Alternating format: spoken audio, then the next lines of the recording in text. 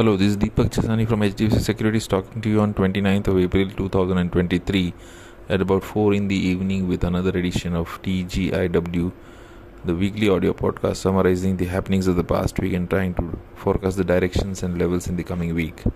Indian equity markets ended the week with robust gains, with underlying sentiment buoyed by positive global cues and healthy FII buying on optimism about India's growth story. Upbeat earning results from the US tech companies, falling oil prices and gains in the rupee helped underpin investor sentiments. S&P Sensex rose 2.44% over the week while Nifty jumped 2.5%. Markets ended in the green in all the 5 trading sessions.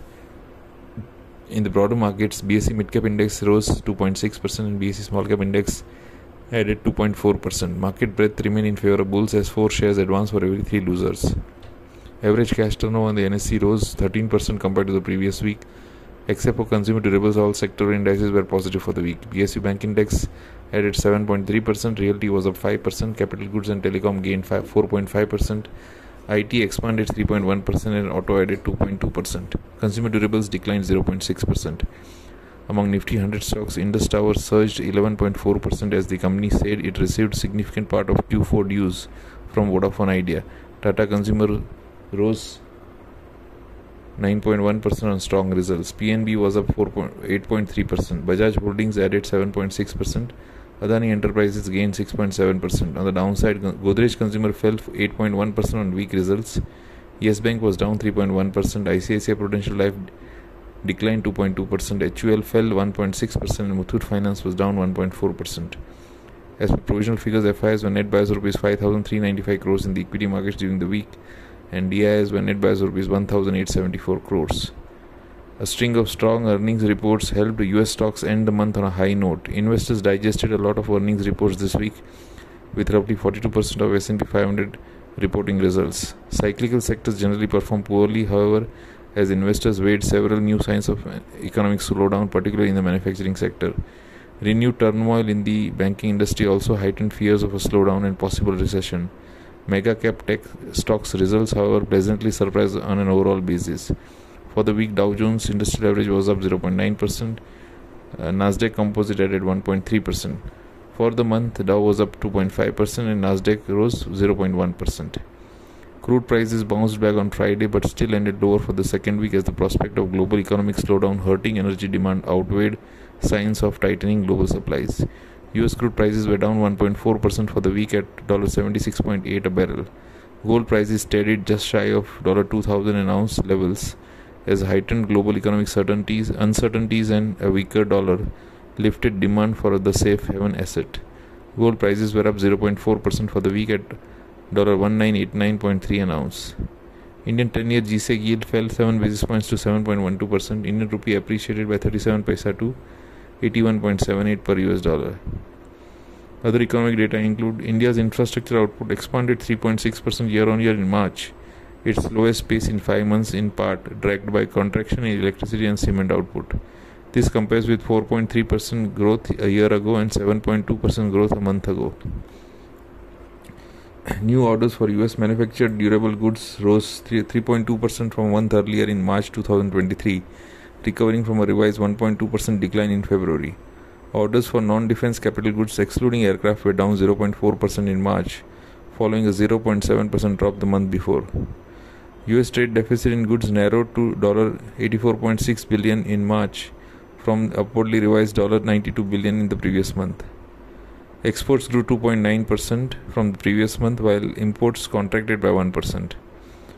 On an annual basis, US GDP growth accelerated to 1.6% during the first quarter of 2023, up from 0.9% in the previous period. University of Michigan Consumer Sentiment Index for April was unrevised at 63.5, which was up from 62 in March. The US Fed's preferred inflation data showed the cost of goods and services rose a scant 0.1% in March in response to higher interest rates and a cooler economy. The yearly increase in prices declined to 4.2% from 5.1% in the prior month. Eurozone economy grew slightly by 0.1% in the first quarter of 2023 after a flat fourth quarter. On a yearly basis, GDP expanded 1.3% in the first quarter, below 1.8% growth in Q4 of 2022. Germany's consumer price inflation eased to 7.2% year-on-year in April, down from 7.4% the month before, a preliminary estimate showed. Germany's GDP was unchanged in the first quarter of 2023 following a revised 0.5% contraction in the previous 3-month period. On a yearly basis, GDP edged down 0.1%, the first period of contraction in 2 years. Japan's unemployment rate unexpectedly rose to 2.8% in March from 2.6% in February. This was the highest reading since January 2022. The industrial production in Japan grew by 0.8% month-on-month in March, after a 4.6% growth a month earlier. On an annual basis, industrial output fell 0.7% in March, the fifth consecutive period of decrease. Retail sales in Japan increased by 7.2% from a year earlier in March, following a upwardly revised 7.3% rise in the prior month. It was the 13th consecutive period of growth in retail trade. Bank of Japan maintained its key short-term interest rates at minus 0.1% and that of 10-year bond yields at around 0% in April, even as it announced a broad review of monetary policy and modified its forward guidance by removing a pledge to keep interest rates at current or lower levels. China's industrial profit fell 21.4% in the Jan to March period from a year earlier, narrowing from a 22.9% decline recorded in the first 2 months of the year, as export demand rebounded and Beijing continued its support for the economic recovery.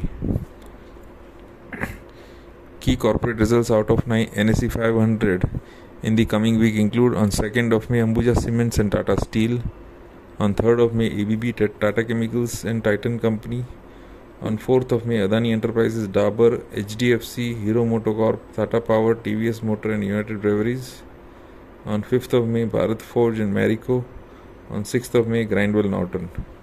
Events in the coming week include: on 1st of May, India, Japan, US Manufacturing PMI; on 2nd of May, Germany, Eurozone, UK Manufacturing PMI, Eurozone CPI, US factory orders and total vehicle sales; on 3rd of May, India, US Services PMI, Eurozone unemployment rate and US's Fed monetary policy; on 4th of May, China's manufacturing PMI, Germany, Eurozone's UK Services PMI, Eurozone PPI, ECB monetary policy, US's trade balance and non-farm productivity; on 5th of May, China's services PMI, US's unemployment rate and non-farm payrolls.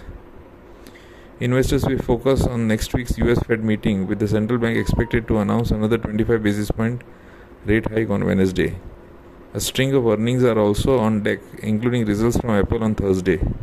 Investors cited growing caution among market participants faced with a thicket of concerns, from fears of a possible US default this summer to worries that the US Fed's aggressive monetary tightening could bring on a recession.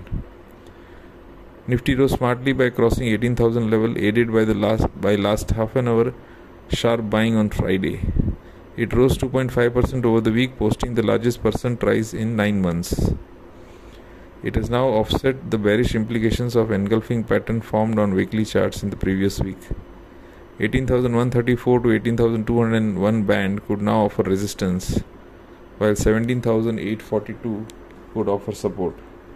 Broad market indices could outperform for the next few weeks. That's all for this audio podcast. Thank you and have a great trading and investment week ahead.